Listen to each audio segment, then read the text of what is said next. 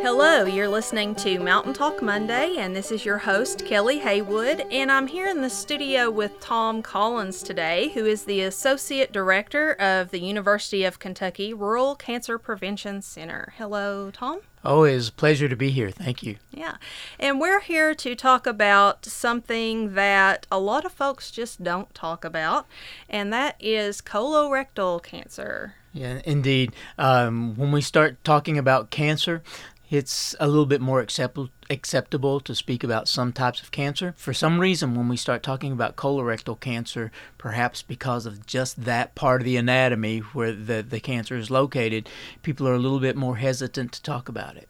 A lot of folks, I think, try to avoid the screenings for it as well. And again, I think that's for the same reason. It's that particular part of the body that we, especially here in the mountains, are taught to look at as being a very private part of our body, a part of our body that we don't share with other people, we don't talk about. It's just not polite conversation to talk about our rectum, our colon, our bowels. But it's very important that we change that mindset and we start looking at this particular part of our body as just another part of the anatomy that we have been given.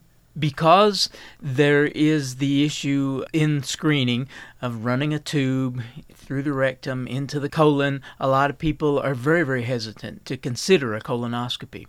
Unfortunately, there are other options to a colonoscopy for primary or first level screenings now. But still, the colonoscopy is the best screening that we have for colon cancer. Okay. What age should we start thinking about screenings? Okay. We work with the guidelines from the American Cancer Society, which indicates that anyone who reaches that wonderful birthday of 50, that's when you need to start doing colon cancer screening. However, very recently there's been a number of scientific publications that have come out about individuals being diagnosed with colon cancer at a much younger age than 50, which is opening up a whole new conversation about should these screening guidelines be changed so that younger people should be screened. The guidelines for, or the recommendations for screening for colon cancer is a little bit confusing because you think of the easy part is, okay, age 50, it's time to start screening. But there's a second part to that recommendation. If you have a direct family member, that means mom, dad, brother, or sister, someone who shares the same genetics as you, very close gene from the same gene pool, if they were diagnosed with colon cancer, you should begin screening for colon cancer at least 10 years younger than the age at which they were diagnosed. So I give people this example, that if your mom was diagnosed with colon cancer at age 50, then instead of you waiting until age 50 to start screening, you should start screening at age 40. Okay. And you mentioned that there are some alternatives to the colonoscopy. What would those be? Okay, yes. Whenever the precursors to colon cancer normally is polyps. These polyps are abnormal growths of cells in the lining of the colon. These polyps periodically will bleed. They produce blood. So we have tests that we can use with a fecal sample, or when we do number 2, when we defecate, that you can actually collect a sample, not necessarily of the stool, but of the toilet bowl water around the stool, and if there is blood present, that's an indicator that there's something going wrong in the colon. We use this test as a primary screening tool to tell people it is very important that you get a colonoscopy, or at this time it's not something that you need to be very concerned about. So we do the FIT test, that's what's a fecal immunochemical test. FIT's easier to say. Right. So we do the FIT test on an annual basis. So every year, one time per year, we do the FIT test, so long as the results are negative on that test. If the results did happen to be reactive or positive, then we have individuals start talking to the persons with the positive test results about how important it is that they consider getting a colonoscopy. And we'll even provide patient navigation to help work the healthcare system so that that individual can get in to get the colonoscopy. And if you're suspecting for whatever reason, that you might need to have a FIT test or a colonoscopy, either one, do you need to go straight into a gastroenterologist, or would your family physician be able to take care of that for you? Colonoscopies normally require a referral from a primary care provider. So the first thing that you want to do is talk with your primary care provider.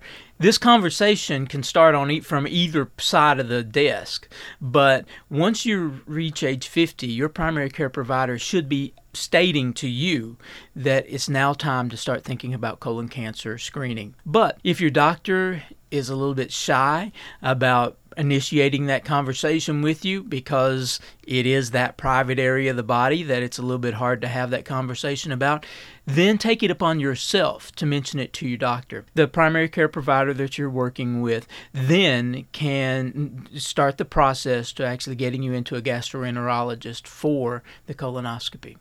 Or most primary care providers now, including our local health department system here, have these FIT kits, these FIT tests available that they can provide to you to take home and collect your specimen in the privacy of your own bathroom.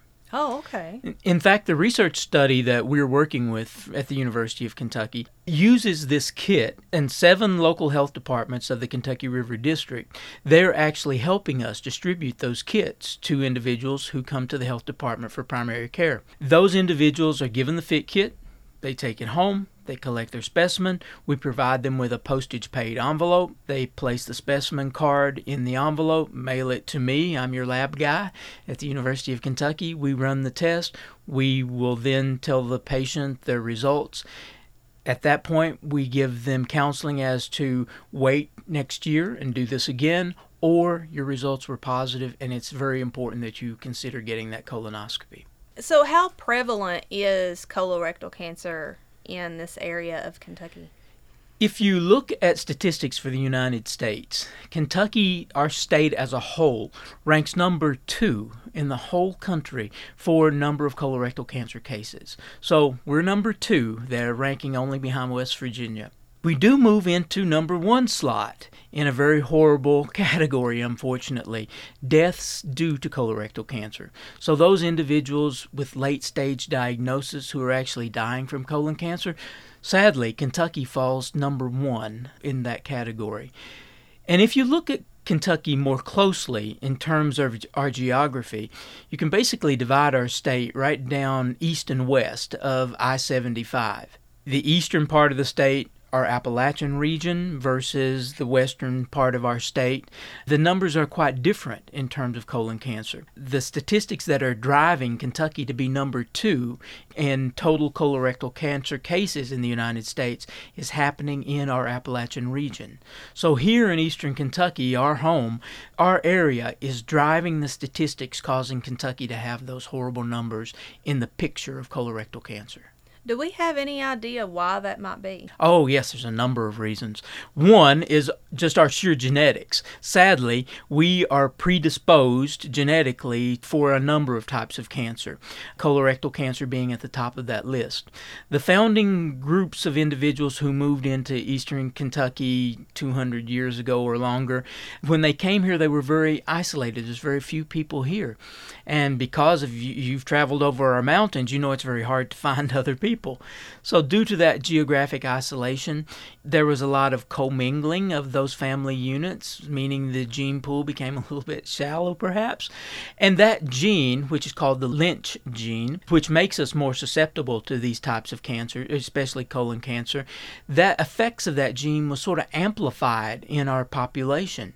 And as we have dispersed out and there's more people in our area now, that gene is more widely distributed, but among Eastern Kentuckians. So if you are a native Eastern Kentuckian who was born and raised here and has been here your whole life, just because of your genes, you have a high likelihood that you're predisposed to actually developing colon cancer. Well, that would be me. Yes, that would be me. Yeah. So all of us, that we proudly wear the name hillbilly, and I say that with extreme pride. If you could see me smile ear to ear, because I am very proud of that term. We have this one strike against us from the beginning, just from birth, that makes us predisposed to the development of this type of cancer. Then there's a number of other factors that come into play. There's always environmental factors that come into play with almost all types of cancer. And here in eastern Kentucky, where we have used our natural resources, timber, coal, and so forth, in order to make our livelihood, in the process of doing that, we've unearthed a lot of things that perhaps should not have been unearthed, and they've made it into our water, they've made it into our food sources, which gives us a greater chance. And that would happen to any group of people anywhere where they're exposed to environmental factors such as heavy metals that maybe increase the chances of them developing cancer. So there are environmental factors that come into play here in eastern Kentucky for sure. And of course that's a hard topic to talk about here in eastern Kentucky, but we have to face the facts. We live here and we love it here, but the fact is our environment has some negatives to it that may cause us to be more susceptible to developing cancer. And I think that too is an incentive to just make sure that you get your screening. Absolutely. Because if you know you're already at greater risk just because of who you are and where you live, then that should be a little bit of a motivating factor to cause you to want to get the screening. And then there is additional elements, the way we eat. We love our food here in eastern Kentucky. We love our fresh green beans that we pick in the summer, but we don't necessarily love them just as fresh green beans. We add some pork to that or some ham or something and we boil them down. And because we do that, we're maybe taking away a lot of the nutritional value of our food just by the way that we eat. Also, we can't grow a garden the way that we used to when I was a boy. I'm an old man now, but when I was a boy, we had backyard gardens where we grew a lot of our food. Now you get a lot of your food from the shelves at the grocery store, and sadly, a lot of those foods are packed with preservatives. A lot of those foods do not have the nutritional content that we would like for them to have. We here in eastern Kentucky, we may eat a lot more red meats than we should. We eat a lot of processed meats. We love pickled bologna and things like that. Yeah. And because of we eat things like that and bleached wheat, white breads, the diet is actually working against us in terms of colon cancer. Yeah, so when you're talking about these foods with a lot of preservatives, you're talking about the processed, the boxed food. Absolutely. The microwavable things. Yes. I have had a journey I have Hashimoto's thyroiditis, so it's a thyroid disease, and it causes you to gain quite a bit of weight, and it also causes stomach issues. So I have had a colonoscopy already at 38, and one of the things that I was looking at to keep my weight in check and my stomach health good is nutrition. And as I started learning, one of the things that was recommended to me was to shop just the periphery of the store so that you're getting the produce, then the meats, dairy, eggs, and then you're out. Right. Well, I tell people all the time when you're thinking about your food, eat as many things as possible that are standalone items. So if you eat vegetables, eat a vegetable that's just that vegetable or a combination of vegetables mixed together, but try to leave everything else out. Leave out the excess oil, leave out the salts, leave out that piece of meat that we would throw in there to give it a bit of seasoning. And yes, we like taste, so season your food according to the taste, but cut back if you can. When you look at a label of a food and you can't pronounce the ingredients in that particular product, it's probably not a good thing to eat that product.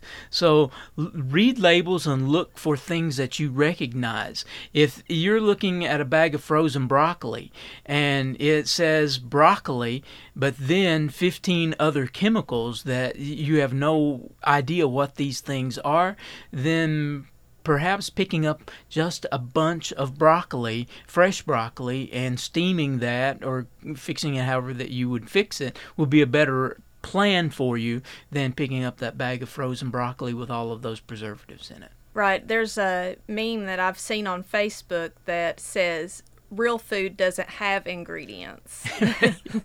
I love that because I think real food should be recognizable. You know what it is that you're looking. You know where it came from, and you know how to prepare it. I said fix earlier, okay, and I will say fixing. But my language, when I'm at home here in the mountains, my language goes right back to the language that Grandma and Grandpa taught me. So. Yeah, that's fine for our audience. No problem there. And speaking of grandmas and grandpas, another thing that I've heard as far as how to pick our food is look and ask yourself, would your great-great-great-grandmother recognize this as food? That really limits us here as to what food would be. Right. I mean, pickle bologna is something I pick on all the time. But, every time I talk about it, then I want to eat it. Yeah. I don't, but I would like to. But I think about that, and even as a couple of generations before me, to think, who would think that that's actually a meat? Who would recognize that as actually being true food? Even though, yes, it's delicious, and sometimes you really have a craving for it or a hankering for it, then you have to think about, is that real food? Again, I love the analogy you made. Would your great-grandparents recognize this as food? And if they wouldn't, then perhaps you shouldn't eat it. Cheese does not come in a can that's aerosol. That's not true food. I'm sure my grandparents would not recognize that as food. Right. That's why it's Cheez Whiz. It takes a little whiz to get the cheese. Yeah, I saw a new one yesterday. Someone was at the grocery store, and it was pork brains in milk gravy in a can. And it was literally just on the shelf with the rest of the tuna fish and in that aisle. And I was like, really? Who eats that? And I think, oh, I remember that time that my mama had pork brains. And yeah, it's a lot to think about, but I think we're at a pretty good time here in the mountains. For those of us who can't garden and such as that, there's more farmers markets popping up all the time. Yeah, I am so happy to see that, and that's a trend that's been happening probably more and more so over the last 5 years, where communities are really getting active in having a locally sourced food. And I try to live by a rule, and it's very, very hard to do, but try to pick foods that you could get within 50 miles of where you live. If you're getting your foods locally that were grown or that were produced or were made, you don't manufacture food. You cook it, you put it together, whatever. But if you can get food within 50 miles from where you live, then I think that's a very good rule as to you're getting fresh food, you're getting food that's very high in nutritional content, and you're probably getting food that has not been processed to the degree that it actually could be more harmful for you than nutritious. Yeah, and I know a lot of people talk about budget too, and that's one of the things that the community farmers markets have been working on. We have a program here called the Pharmacy Program, where your doctor can actually write you a prescription for fruits and vegetables, and you take it to the farmers market and spend it there. That is fantastic. Yeah, so they're more accessible every day, and that's exciting to me. But our local governments here in the mountains are getting involved in the process of helping farmers make food more readily available to local residents, because they're making it more profitable for individuals to provide food on a local basis rather than growing something and shipping it out to other markets. So other than knowing that something is healthy or not, which I think people are becoming more educated about, what is it about these processed foods or food in general that can make us get cancer? Research ongoing every day, looking at whether or not specific elements and when I say elements, I'm just talking about a particle, not elements from the periodic table, but a compound or a chemical that actually has some effect on cells, that changes the genetics of the cells such that they begin to replicate in an unnatural way, in an abnormal way. Because that's what cancer is. It's just an abnormal growth of cells. Those cells, due to a genetic genetic factor or due to an environmental factor around them has actually caused them to start reproducing at an extremely fast rate or reproducing cells that are very different than the parent strain cells. That's what we're talking about when we're talking about cancer. So more and more research has to be done in terms of whether or not a chemical is a carcinogen, is something that directly affects that cell and causes it to become cancerous. And we know that there are a number of things, artificial sweeteners, for example. There are those. And then, of course, you'll find research articles that says, yeah, but you have to eat your weight in them before it becomes a risk factor. More and more research has to be done with food additives to let us know definitively which additives it is that's causing these cells to become cancerous. When we talk about colon cancer, I try to get across to people, even if you are doing nothing to reduce your risk from your diet, the greatest thing that you can do is get screened. Colon cancer doesn't happen overnight. Colon cancer is an extremely slow-growing cancer that has precancerous stages that are easy to identify if you will only do the screenings. So if you do the screenings starting at the recommended age, then it makes it possible that the precursors to cancer, those polyps which could develop into cancer, can be detected early and removed, and you not necessarily even have to have any cancer treatment. No chemo, no radiation. You just simply remove the precursor before it becomes cancerous. Get those polyps out. That is the greatest thing that people can do, even if they're not willing or not able to do the other things to reduce their risk from their food, from their environment.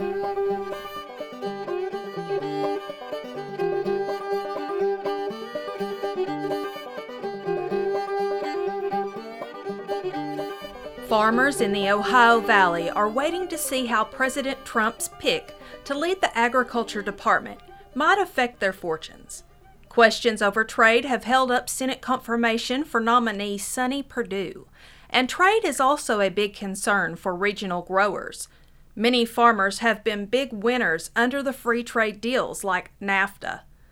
Nicole Irwin reports that while farm country voted overwhelmingly for Trump, his talk about scrapping NAFTA has them nervous.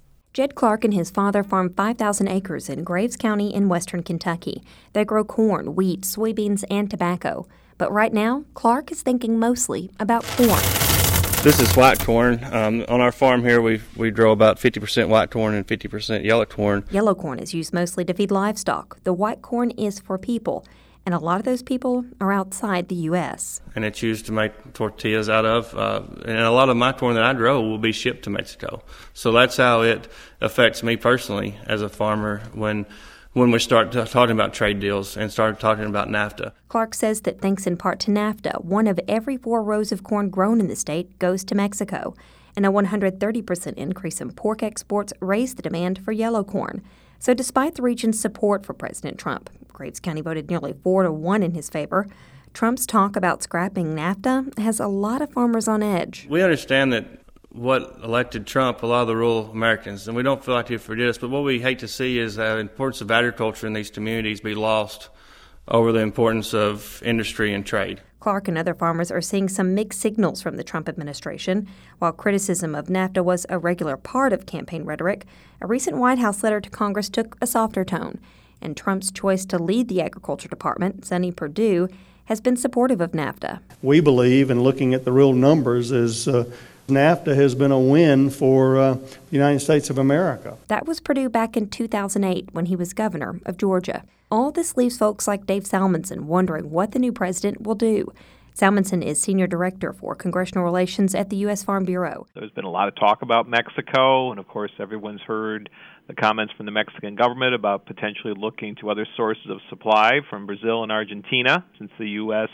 has 100% of the imports of corn into Mexico. We don't want to give that up, and about 75% of Mexican imports of soybeans come from the U.S. Debate has raged over NAFTA's winners and losers, almost since the deal was implemented in 1994. Ben Salmonson says the role it has played in U.S. agribusiness is clear. We went from $8.9 billion of exports to Canada and Mexico annually in 1993, before NAFTA to over $38 billion now. Ian Sheldon is the Anderson's Chair in Agriculture Marketing, Trade, and Policy at Ohio State University. He says the president's agriculture policies are short-sighted. Under additional tariffs Trump has proposed, Ohio could face a double threat. Not only could the state be hurt by a loss in exports of corn and oilseeds, but consumers could also face higher fruit and vegetable prices. I mean, that's something I don't think the Trump administration's thought through very carefully, is a lot of the burden of increased tariffs or increased protection would likely fall on poorer consumers. Changes to NAFTA would likely have to be approved by Congress, which means nothing would be done overnight. But Sheldon says the president could more quickly change tariffs, and that could have global implications for corn and other commodity prices. Back in Graves County, Jed Clark says his mid-sized farm has done well under NAFTA. And amid the uncertainty about Trump's trade policy, farmers like Clark will have to look on the sunny side for now. Our Secretary Perdue, he's run a granary. He understands the importance of trade. And from all the talk that I've heard about him, I think he'll be a strong voice in the administration. For the Ohio Valley Resource, I'm Nicole Irwin in Graves County, Kentucky. The Ohio Valley Resource is made possible with support from the Corporation for Public Broadcasting and WMMT.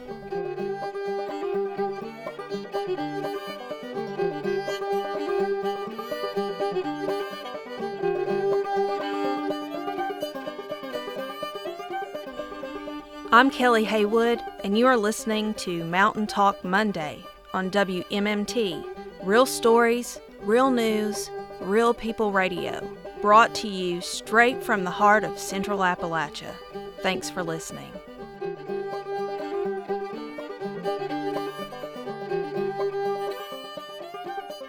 I'm here today with Tom Collins. He's the Associate Director of the University of Kentucky Rural Cancer Prevention Center, and we're talking about colorectal cancer.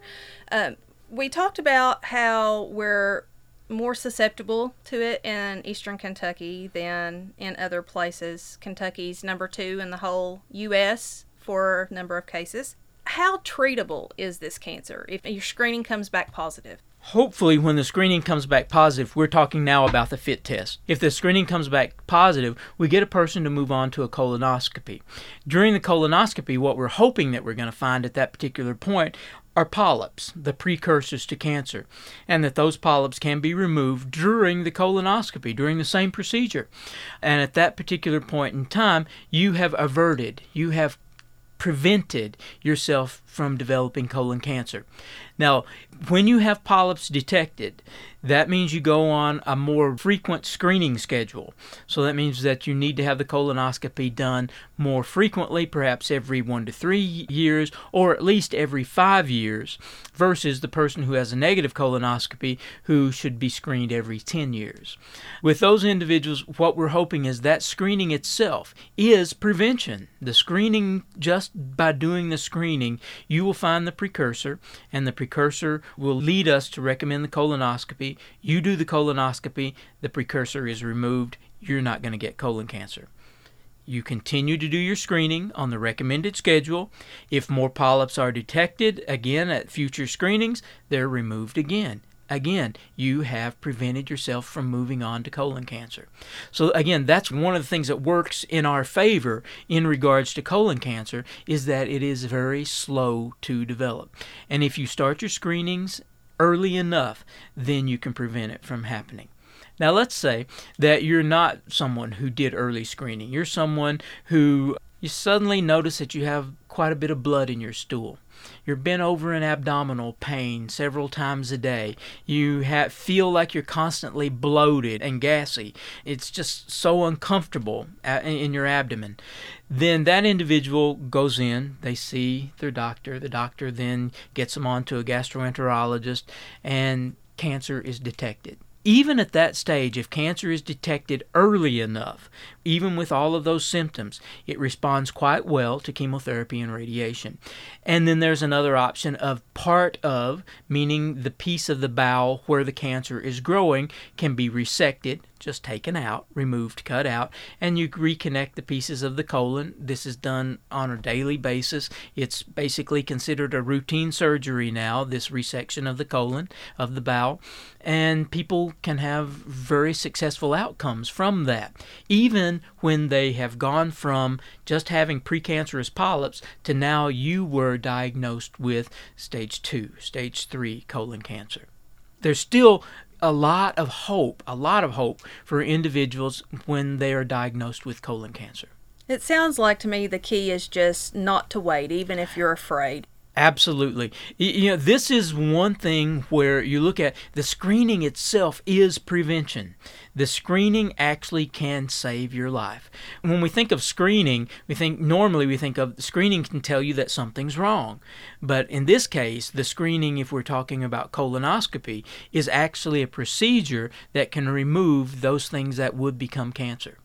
Another thing to think about, I had a friend who works in healthcare who had all of those symptoms that you mentioned before and did not want to have the procedure done in the hospital where she worked because she's like, that's my coworkers.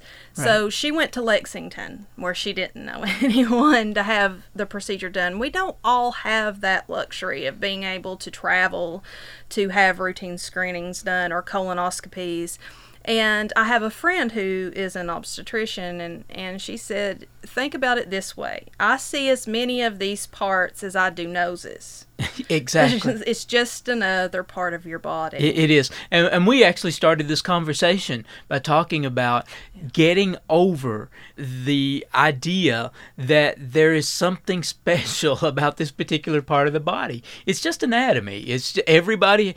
I don't want to get crude, but I've heard many times that it's the same as opinions. Everybody has one, and that particular part of our body is just a part of everybody's body, and it is a part of the body that can become problematic for us if we're not doing the things that we need to prevent those problems from arising. And as I said earlier, I want to offer a bit of personal experience with the whole process of colonoscopy and all of that, because I wasn't expecting to have a colonoscopy, but I had those symptoms that you mentioned and talked to my family doctor about it. He put me in with the gastroenterologist right away, and before I knew it, he was telling me I needed a colonoscopy.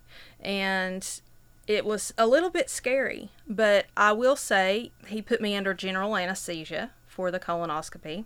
And I'll say that the preparation for the colonoscopy was worse than the procedure itself, and I could actually go to work the next day after the procedure. Yes. The procedure is not as bad now as it was just 7-8 years ago, but everyone hates the cleansing process, the cleaning out, because in order to have an effective colonoscopy done, you have to have a clean colon. So everything that we have been putting in there for all of those years, and there's a lot of foods that are very, very slow to digest, and they leave gunk in the pipes, and until that gunk is removed through the process of the cleansing that you have to go through the day before, the doctor's not going to be able to do a good colonoscopy. And in fact, you even run greater risk when you don't have a good clean out of something going wrong in the colonoscopy. Now, that's something that I hear a lot about. People say, oh, well, so-and-so went in for a colonoscopy, and the next thing you know, they had a perforated bowel, meaning tube was stuck through the bowel, and that caused them problems from the rest of their life, or they died or such. And negative, horrible stories about colonoscopy that lead people to say, there's absolutely no way I would consider doing one of those things. And I would just tell people that think of it mathematically. Every time you take an aspirin, you take a risk. Every time you take any medication, there's some risk associated with that. With every medical procedure, there is some risk associated with that. And occasionally, and in terms of colonoscopy, very rarely does something go wrong that actually causes a problem like that. But just one horror story, one bad outcome like that, and suddenly you have lots of people, especially now that we have social media, to broadcast a story to a much larger audience in a very short period of time, that changes people's mindsets in terms of they were on the fence. They were thinking about having a colonoscopy, and then they heard this story or read the story on Facebook, and now changed their mind. There's no way they'll do this. I challenge people, just think mathematically. Think of the odds of that actually happening, and compare it to the odds of you're not getting screened, and you're at risk for developing colon cancer, and you're doing nothing about it. Where do the odds lie in your favor? Getting this screening done and possibly something going wrong, which is extremely low chances that would happen, versus I'm not doing anything to prevent myself from getting colon cancer, and I'm at great risk for developing colon cancer because, again, who I am, where I was born, where I live, what I eat, those things are placing me at great risk. And if I'm not doing anything about that, then I'm taking much greater risk by not getting the screening than I am by getting the screening. So I just challenge people, think mathematically, do the math. The odds are in your favor if you get the screening. Yeah, and another thing I would encourage people to do is if you've heard a story like that, ask your doctor about it. They're the one that's going to be doing the procedure. If there's something to worry about, they'll be the one to worry about it. I tell people, never go into any procedure, never even start taking a medication blindly. Ask your doctors, why are you prescribing this for me? Why do you want me to have this procedure? What exactly is going to happen during this procedure? Then go into every procedure aware of what is going to happen. Talk to your healthcare providers. They want you to talk with them because that shows them that you're invested in this process, that you're really thinking about this. I think every healthcare provider should be very happy when a patient does ask them those challenging questions. Yeah, I think sometimes when I go see my doctor, they feel like they're spending a lot of time because I'm always full of questions. And I think for us to take charge of our health care, we need to be. Another thing, some of our doctors in the specialties in this region aren't from here, and they speak with an accent, and they might be hard to understand. If you have that trouble, I would encourage you to ask if there's a nurse that could come in and help your doctor explain or something, just until you can feel safe and satisfied. Yes, absolutely. I mean, because it's wonderful to have a healthcare provider who knows what they're doing. They're very highly trained. They're great professionals.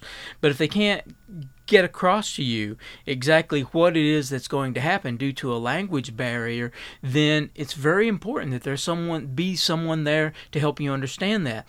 I talk to people about individuals who do interpreting services, translating services from Spanish to English. If you're a patient and your doctor speaks a totally different language that you can't understand, then naturally you want to have someone in there to interpret for you. Well, it's the same thing if there's an issue with an accent. It's not that the provider doesn't speak English. It's just they're speaking a form of English which you don't understand very well. So it's very important to have someone in there who understands both, who, I love to say this, even though we're all speaking English, sometimes when you're speaking with our natural accent or an accent from another country that has learned English as a second language, just our accents alone require an interpreter. I teach at the University of Kentucky, and with my students, at the beginning of every semester, I ask what students in the room are actually from Eastern Kentucky. And I'll get some students who raise their hand. And I'll ask those students, okay, if at any time you see these other students and they look confused, please interpret for me so they understand what it is that I'm saying. Because especially after I make a trip like today and spend the whole day in the mountains talking, I noticed I said it mountains, I cut off a syllable there, or letters there, but when I speak in my natural accent, my natural dialect, I go back to Lexington and I speak with students who are from all over the world. They're going to have a little bit of trouble understanding me tomorrow in my class. Yeah. Because I'm more in my natural element. Yeah, I've had to try. I'm from Whitesburg, and that's where we are. You notice she really stressed that long I sound? Yeah. Whitesburg. Because we normally don't say that. We don't pronounce our I's that way. And even when I try to do that, people think I'm saying Wattsburg. Yep. And for the life of me, I can't make them understand that where I'm from. I usually end up having to spell it. Yes. And when Or I lived point to a map. Yeah. And when I lived in Louisville and would order Sprite in a drive-thru, I'd get French fries for some reason every time. I'm like, it's got to be that I, and there's something wrong there. Yeah, so it's maybe they're having a hard time understanding you as well. Yeah, exactly. Think of it as both ways. If you're frustrated because you're not quite understanding your healthcare provider, imagine the frustration that they're feeling as being the person that's trying to provide a service to you, and in this case, a life-saving service to you. They're not able to actually do a good job of that. So imagine the frustration that they're feeling. Mm-hmm. Yeah, so boils down to just ask. Exactly. Ask the questions until you're satisfied. We were talking a moment ago about symptoms. Yeah. Individuals, especially of my age and after we get beyond 40, our colons undergo a natural change where we have small divots that form in the colon. We call that diverticular disease. And when there's an infection, meaning a food particle gets stuck in one of those little pockets, we have an infection. We call that diverticulitis. So individuals who have diverticular disease, also a digestive tract issue called Crohn's disease, those individuals are at greater risk of developing colon cancer. So many of us, I had my first colonoscopy because I had diverticular disease and had multiple bouts of diverticulitis, which made my doctor very concerned, even though you're not, at that point in time I wasn't 50. So the doctor said to me, even though you're not 50, because you have this other risk factor, we want to start your screening early. So be aware of things like that as well when you're thinking about colon cancer. If you have another digestive tract issue, it may be something that would place you at greater risk of developing colon cancer. So there's a odd fact that has stuck in my head from the moment I heard it. I can't even tell you how I heard it or where. But it's interesting, and I wonder how someone could just go about their day in this condition. And I was told somewhere, and it may be an urban legend, that when John Wayne passed away, that he had ate so much steak that he had like 45 pounds of digested steak or whatever it was in his body.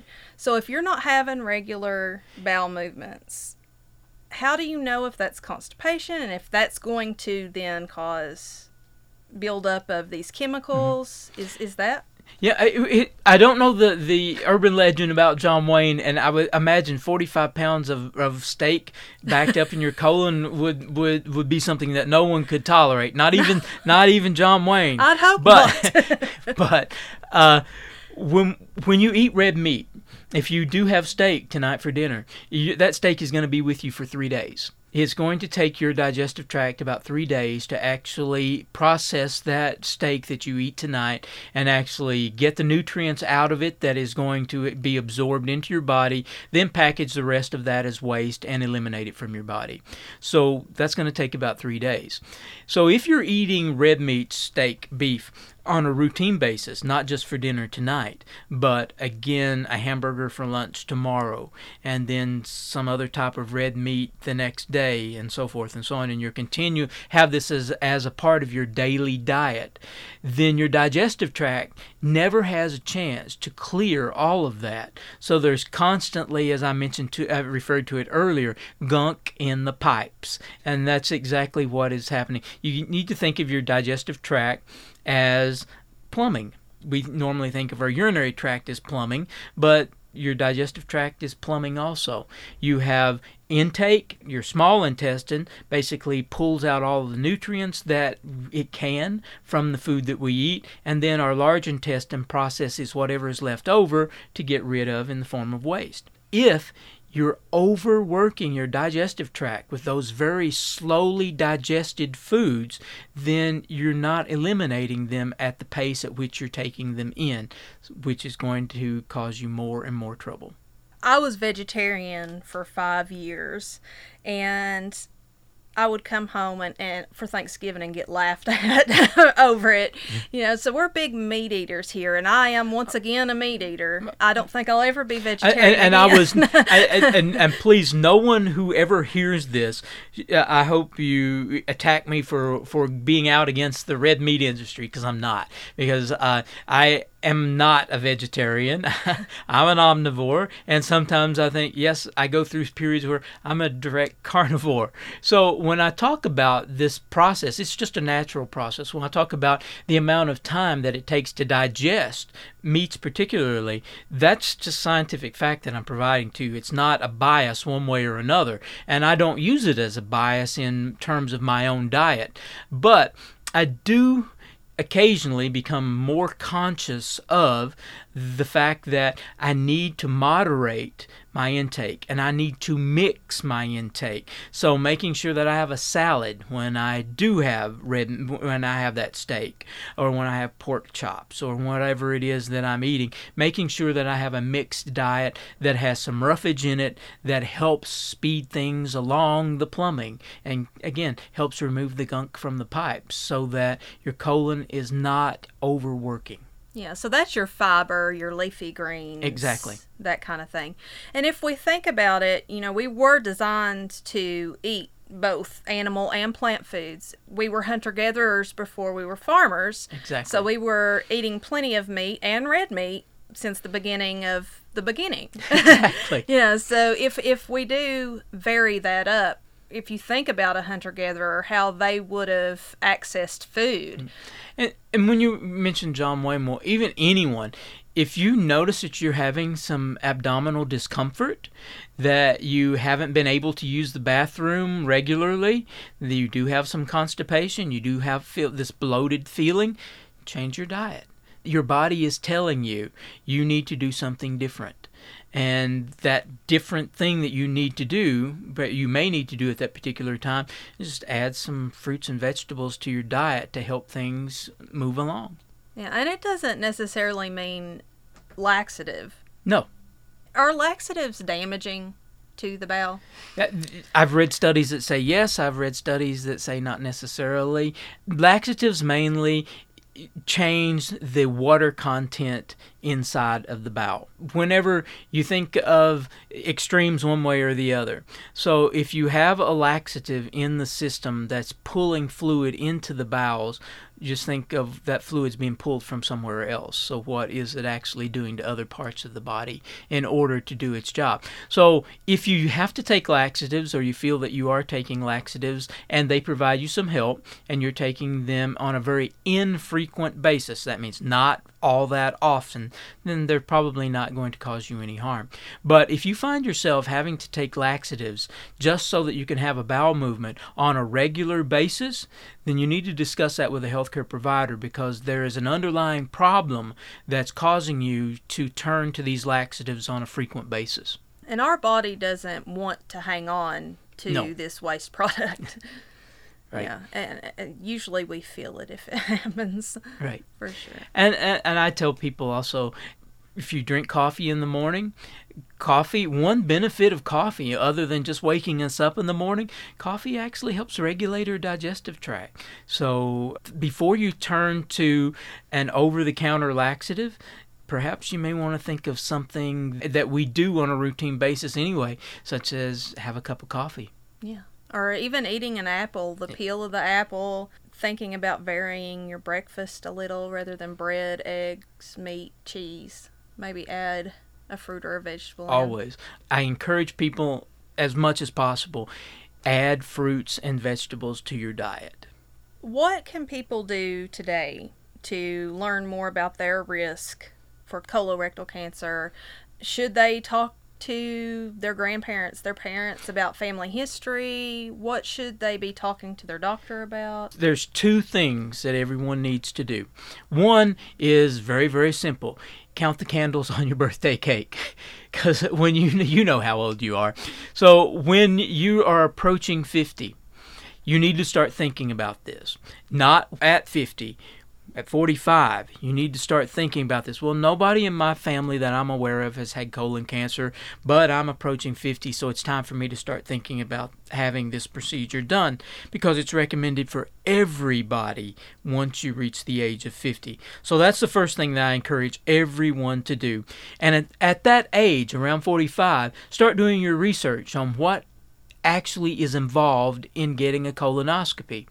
And also talk to individual researchers such as myself about what are alternatives to a colonoscopy. What can I start if I'm not ready to do that colonoscopy? At least tell me step one that I can do that may actually lead me to understand it's important that I get a colonoscopy, or maybe it's not necessary that I am investing a lot of thought in a colonoscopy at this point in time. Now, please don't get me wrong. I'm strongly in favor of getting a colonoscopy at age 50, but for all of those people who are just turned off by the idea, at least think of an alternative. And the FIT test that we provide free of charge to anyone right now, that test is an alternative. It's a starting point. I like to tell people that. It's a starting point. The second thing is just what you mentioned. Know your family history. Start talking to your immediate family. You don't have to go to second and third cousins that far out. You just need to know about mom and dad and all your brothers and sisters. Know about the immediate family. And if anyone is having digestive tract issues, and especially if anyone has had to have polyps removed, or someone has had a diagnosis of colon cancer, then that tells you need to start thinking about starting your colon cancer screening at a much earlier age. Because we are sadly seeing more colon cancer cases diagnosed in individuals younger than the age of 50. Yeah, that's something that my sister-in-law, who is a colon cancer survivor, she has been without treatment, I think, for going on a year now. She's 38. So she was diagnosed, I think she was 36 or 37 when she was diagnosed, and went through treatment and resection and all of that at that young age without any forewarning, just basic stomach problems. It is happening on a more frequent basis, but I also like to point out to individuals that the guidelines or the recommendations for screening, we gave those at the beginning of our conversation. Age 50, younger if you have a direct relative who has already been diagnosed. Even though we're aware that people are being diagnosed at a younger age, the number of those individuals, there hasn't been enough study done to say, is that a significant number, or are we just more aware of it because information is much more readily available to us? And because we hear of, sadly, a situation like your sister-in-law, does that one case, is that enough to actually make us start thinking this is happening more frequently than we thought? So that is an area where study is beginning and looking at if there is, in fact, a significant number of younger people being diagnosed with colon cancer. And if that is found to be the case, then the recommendations for colon cancer screening should be lowered in order to accommodate earlier findings for those people so that they can have effective treatment and perhaps not develop the cancer. The scientist in me has one more question, and I'm wondering if this is a modern human disease, if this is more plaguing to modern humanity than it was our ancestors past. Oh, that is a very tough question for a scientist to try to answer. But I would say that just thinking logically of what are the causative agents of colon cancer, that is probably not the case. That abnormal growths of cells, which that's what cancer is, has probably plagued humans as well as many other animal forms as long as they have been in existence. So the moral of the story is screen early. Screen early, know what the recommendations are, and if you do have a positive indication on any screening test, know that your screening recommendations change. You need them more frequently. But okay, the short version of the takeaway, colon cancer is preventable. And the FIT test is available for free at all Kentucky River District health departments. We have 7 health departments in the Kentucky River. All of those sites are providing the FIT test free of charge, and the processing for that test is free of charge. We even pay for the stamp to mail the specimen to Lexington, so absolutely cost you nothing. Yeah, and you can't argue with that. No. I mean, especially for those of us who don't have insurance. Everything is questionable right now in terms of how healthcare is going to change. Kentucky has been extremely proactive in terms of colon cancer screenings and providing funding to help individuals who were uninsured, and now the guidelines we're thinking are changing to individuals who are underinsured to help them actually pay for the colon cancer screenings. Kentucky was a model for the rest of the country, and was being looked at as something to replicate in other places in the United States as getting more people through the door for colon cancer screenings. And we definitely, considering the picture of colon cancer in Kentucky, we definitely need to be doing everything we can to get more people through the door to be screened. And this program will be available for you to listen again online at www.wmmt.org, and I will also put some of the contact information for our local health departments in case you're wanting to question about the FIT test. Thank you. I thank you for coming all this way, Tom. This is a day home for me. Good. So thank you for letting me be here. All right, thank you.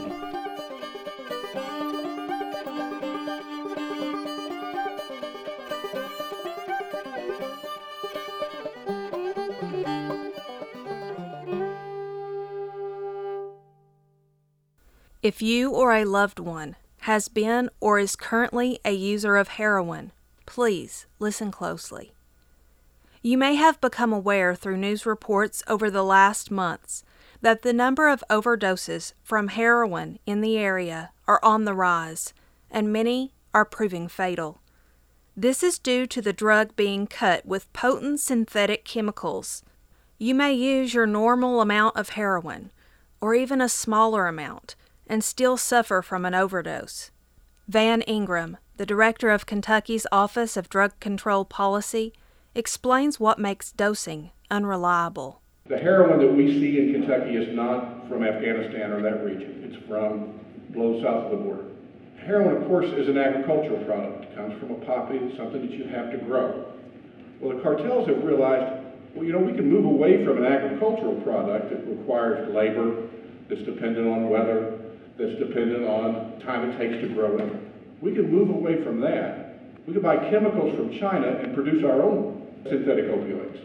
So fentanyl is often an end-of-life drug, but it's a very strong painkiller.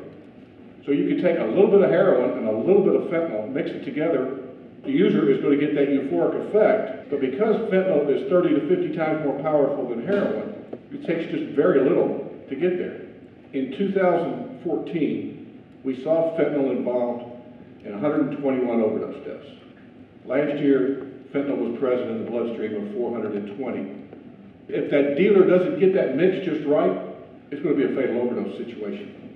This is going to be the new norm. Cartels are going to stick with this business model, move further away from heroin and more into these synthetic drugs. But I feel like we have an obligation to warn people the heroin you think you're buying may not be heroin. From all of us at WMMT, please be careful and spread the word. To find help for addiction, you can call the Narcotics Anonymous hotline at 1-855-319-8869 or the Drug and Alcohol Helpline at 1-800-432-9397. Visit www.wmmt.org for a list of local resources. This has been a public service announcement of your community radio station, 88.7 WMMT.